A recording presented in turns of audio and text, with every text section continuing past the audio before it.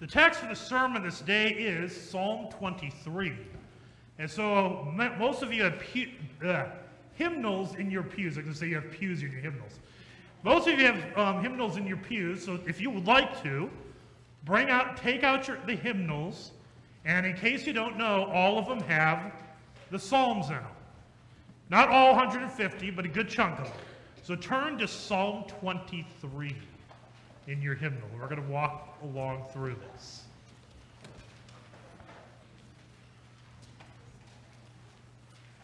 Psalm 23 is quite the familiar psalm, heard at funerals, spoken at bedsides.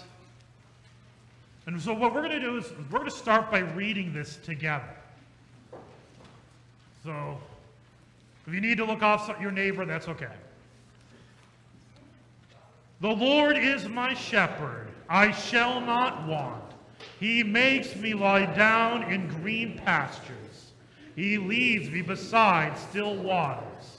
He restores my soul. He leads me in paths of righteousness for his name's sake. Even though I walk through the valley of the shadow of death, I will fear no evil, for you are with me. Your rod and your staff, they comfort me. You prepare a table before me in the presence of my enemies. You anoint my head with oil. My cup overflows. Surely goodness and mercy shall follow me all the days of my life, and I shall dwell in the house of the Lord forever. So, verse 4, I'm going to start and focus on that. Even though I walk through the valley of the shadow of death. So, as you notice, we had a few people walk in. We just grabbed a few people off the street who happened to be wearing robes, and we told them, let's go up front. So, no, we are recognizing our graduates, the class of 2023. And to hear those words, even though I walk through the valley of the shadow of death, it's kind of a weird words to hear when you're about to graduate. I mean, you're seniors in high school. You got your entire life ahead of you. It's hard to think valley of the shadow of death. But right there, it hits right there, the exact reality, the nature of the world we live in. We live in a world that is marred and affected by death. It wasn't even a year ago that one of you got very close. Keith, you know that's you. But I remember that right around graduation time last year, wasn't it? And so I remember getting the call, and of course, because we're the small town that we are in, there's a lot of false information going around. And so I was actually expecting to come and try to figure out what to say to you, how do I confront your parents for the worst? And that's quite amazing that you are here today. And by the way, you don't realize how amazing it was. Only about a month later, he went with us to Houston, Texas. He went to the youth gathering. But the thing is that it's a very specific example to this class. But the reality is that as you venture into your future, when you go to college brings, or post-high school life, it brings all sorts of challenges, all sorts of dramas. So these are the reminders that you will get of the valley of the shadow of death. For one, you'll have to do final exams and stuff like that. That's stressful. That'll be a reminder. But much harsher. You're going to be there and you're going to have a long relationship. And all of a sudden, it falls apart. Because it turns out that this person was at another school and they found another person that was much better than you, and they end up in that relationship, and this person you thought you'd get married to, over. Or you find out that somebody you're engaged to has been cheating on you for a while. When you get the news, or this might be a friend of yours, they get the news, their thought is to take a whole bunch of pills. And so they end up in a mental health ward for a few weeks. It might be that you're at school and you find out that one of your parents suddenly are in the hospital. And you're at school and you're many hours away and they're struggling and battling with their health, and you cannot easily be there. And they might even tell you, don't come here. It's important that you work on what you're doing. And they'll insist on it. Or you're at school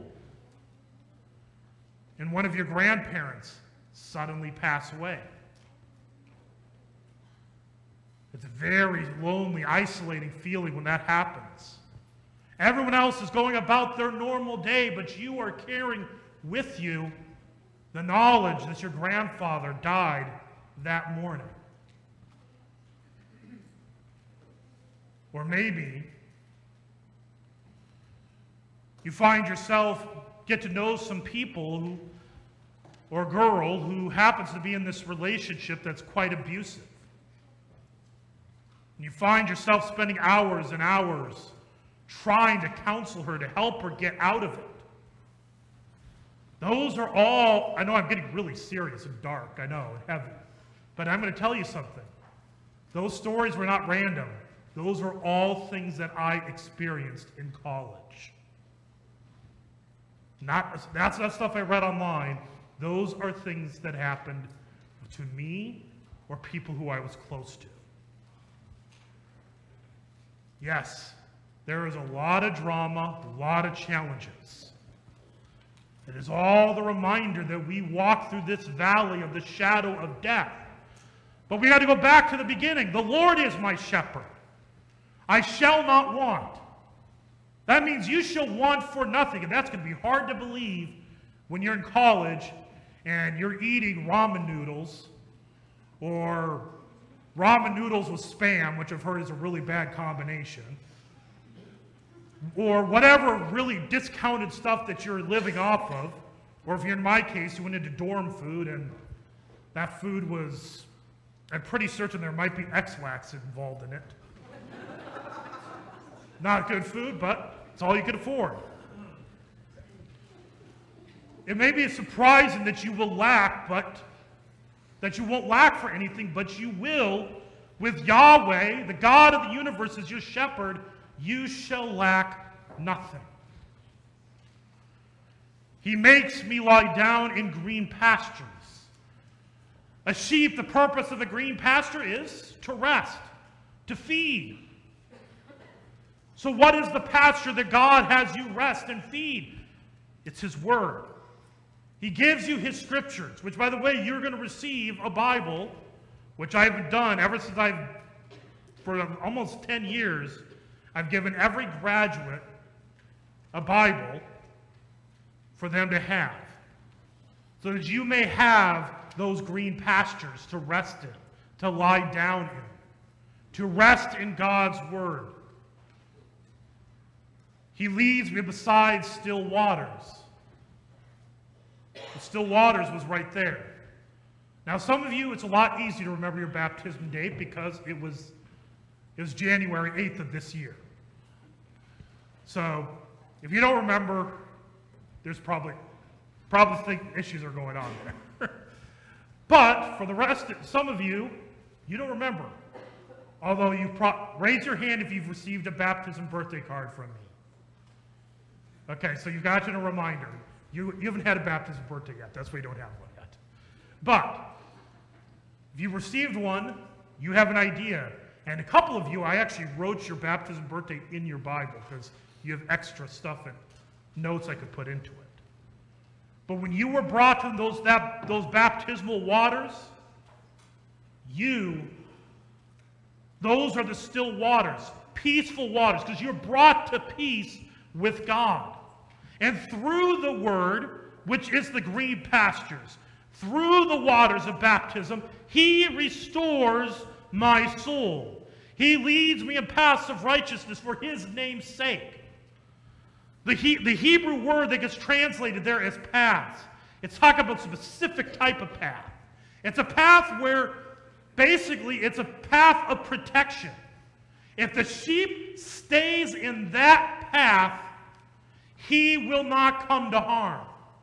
If he gets outside of the path, the sheep is in danger.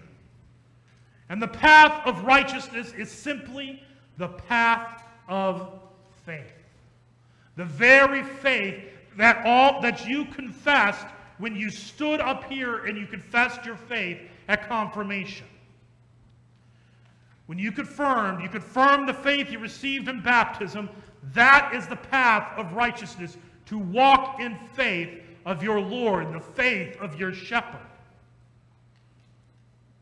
And so therefore, even though I walk through the valley of the shadow of death, I will fear no evil. For you, the Lord, who is my shepherd, Yahweh, who created everything, who is your shepherd, is with me. Did anybody happen to notice the hymn number that we just sang? Did anybody see a big numbers on the screen? 666. Anybody know what that number is? That's the devil's number. Comes out of the book of Revelation. Well, fun story about that is when they produced the current hymnal, the hymn committee realized that they were going to have a hymn number 666. And they're trying to figure out what is the perfect hymn for that hymn number. And they picked, "O little flock, fear not the foe." Which, by the way, if you look at there's a folder that has all the information on you graduates. It's out on the Welcome Center. You'll see there's a class hymn that I selected. It's this one. Not because when I think of you, I think of the devil. Don't worry, it's not what I think of that. No, it's this hymn. It's picked that because the hymn is telling you you have no evil to fear, even the devil, because the hymn is all about not fearing him. It goes even as far as mocking the devil. It says, "Hell's satanic crew against us, not earth nor hell's satanic crew against us shall prevail. Their might, a joke, a mere facade. God is with us, and we with God, our victory cannot fail. For your rod and staff, they comfort me." The purpose of the rod was to fight off the sheep, to fight off the wolves. The staff, if the lambs decide, or the sheep decide to wander off, because that's what sheep do, they decide that this path isn't very good, and they see another route to go, and they find themselves in danger, vulnerable to the wolf, that staff would be used to pull the sheep back into the path. You prepare a table before me in the presence of my enemies. This table, this meal, where you receive bread, you receive wine, which is the body, which is the blood of Jesus Christ, given to you for the forgiveness of your sins. And who's your enemies? No, it's not. I don't think we have any Ridgeview people or anything. They might be. Are they enemies? Rivals? Or Iowa State fans for Iowa fans? No, that's not the enemies.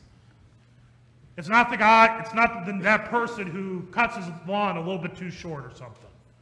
No, the enemies are sin, death, the devil. In the presence, as you walk in the midst of the valley of the shadow of death, which is created by sin, death, and the devil, he prepares this meal to give you strength, to give you forgiveness. And note it says, you anoint my head with oil, my cup overflows. And that is to say that the forgiveness of God has no limit. There isn't a point that you have sinned too much for God. There isn't a point where he will stop forgiving you. He has forgiven you more than you will ever sin. You can never out-sin his forgiveness and grace. Surely goodness and mercy shall follow me all the days of my life, and I shall dwell in the house of the Lord forever. No, it is not I will dwell in the house, I shall. In other words, you now dwell in the house of the Lord forever. When you were baptized into Christ's holy name, when you received the benefits of the cross, we are currently in the Easter season. Only a few weeks ago, we celebrated Good Friday. We focused on Jesus' death, the extravagance of his love for you, and by his death, he brought you forgiveness. He brought you goodness and mercy. By his rising, it is a guarantee that as you who are brought into the faith, if you have been baptized into Christ Jesus, you have been baptized into his death. You have been raised with him, and therefore you dwell in the house of Yahweh, of the Lord, forever and ever and ever. Yes, you walk through the valley of the shadow of death. And the thing is, the whole thing in there, it's all about you cannot walk it alone. None of you can walk it alone. Whether you're about to graduate, or if you've been graduated for a long time, or graduation is a distant event, you cannot walk this world on your own strength. Your strength will fail. I know there are many things in this world that are vying for your attention. There are many things in this world that are trying to get you to pay attention to it. And they'll even convince you that unless you got to give up that time on your faith, you got to focus on these other things. By the way, interesting thing, if you think you cannot succeed by being faithful, did anybody happen to watch the NFL draft? Did anybody notice how many of them were talking about their faith? Do you notice how many of them got higher draft picks because of their involvement in their church? Because it told them about the character. The NFL's dealing with a lot of players who create bad press for them. They don't want that. The ones who are involved with their church tend to have better character, less likely to have issues. So, contrary to popular opinion, you can be faithful and still succeed. Have you ever heard of Peyton Manning? He was kind of successful, extremely faithful. He's written entire books about his faith. Tony Dungy, his head coach, same thing.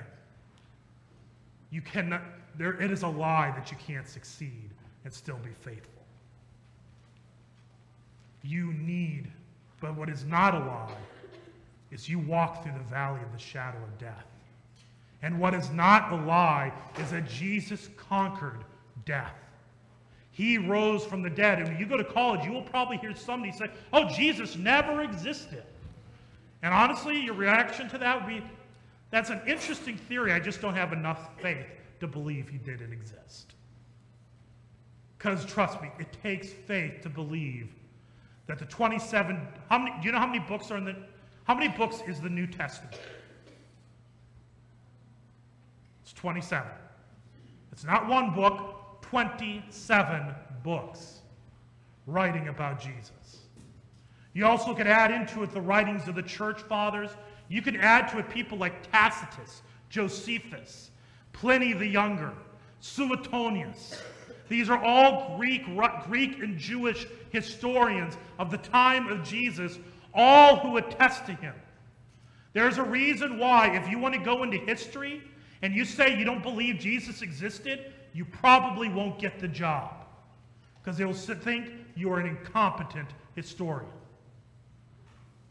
Even Bart Ehrman, who's an avid atheist, has written books about the historicity of Jesus.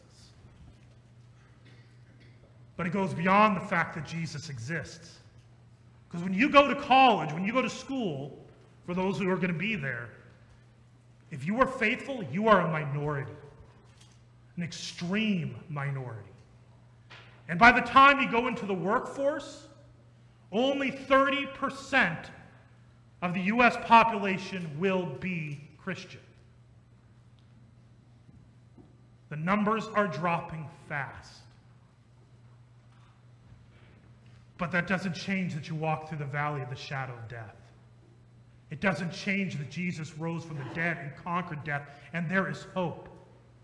Which means where you are going, you are the missionary. How many of you remember going to Mission Central? That embarrassing photo you saw, it was on Instagram. When we went to Mission Central outside of Mapleton, you met missionary Gary. You are missionaries. Your mission field for the last few years, well, it still is for a couple weeks, is OABCIG. Your mission field is to be of various places. And by the way, if you're wanting to know where to find a church, I made it so easy for you. In your Bible, there's going to be a card. There's a business card, my business card. On the front has my contact info. The reason is because remember that valley of the shadow of death? Life will be cruddy at times. If you need someone to talk, you have a person that you can contact. Feel free. On the back, we'll tell you your churches to go to. So quite a few of you are going to Des Moines or Ankeny. I grew up in Ankeny. So I have Christ Lutheran Church. If you want to go and find out stories about Pastor Neil, there's a whole bunch of them will be able to tell you. Because they know me when I was in second grade. In fact, the guy that listened to my memory work, you could hear how bad I was. So, a little reminder for those who struggle with memory work, you can still make it. So, you could hear stories about me. In fact, the guy that used to take me to the National Youth Gathering, the one who lost me in New Orleans for about almost an entire day, he goes to that church. So if you want to hear any of those stories.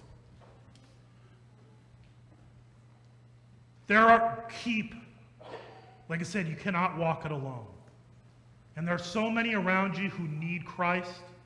And as the missionaries, as the ones who are sent to these places, you need to be equipped, ready to tell someone, to know Christ, to have faith, so that they too may walk with you. Follow the Good Shepherd, where they lie down in the pastures of his word, live in the waters of baptism, where your soul is restored, that you may be led in paths of righteousness, that you may not fear the valley of the shadow of death or any evil, for he is with you. His rod and his staff will indeed comfort you and them. He prepares a table before you. Don't neglect the Lord's Supper. You will miss people. One of the great things about the Lord's Supper, when we take communion here at St. Paul Lutheran Church in Ida Grove, if you happen to take communion at St. Paul Lutheran Church at Fort Dodge, so for some of you who are going to Iowa Central Community College, I know it's really hard to remember that name, St. Paul. Who's ever heard of a St. Paul Lutheran Church? It's hard to find. No, we are St. Paul Lutheran Church. If you happen to go to that church and you take communion, guess what? You are united to those who take communion here. It's the same supper, the same Lord. So may we follow our Good Shepherd throughout all our days until he leads us to his house, to his resurrection, which has no end. To him be all glory. In Jesus' name, amen. Grace, peace, and mercy of our Lord and Savior Jesus Christ keep you in the one true faith to life everlasting. Amen.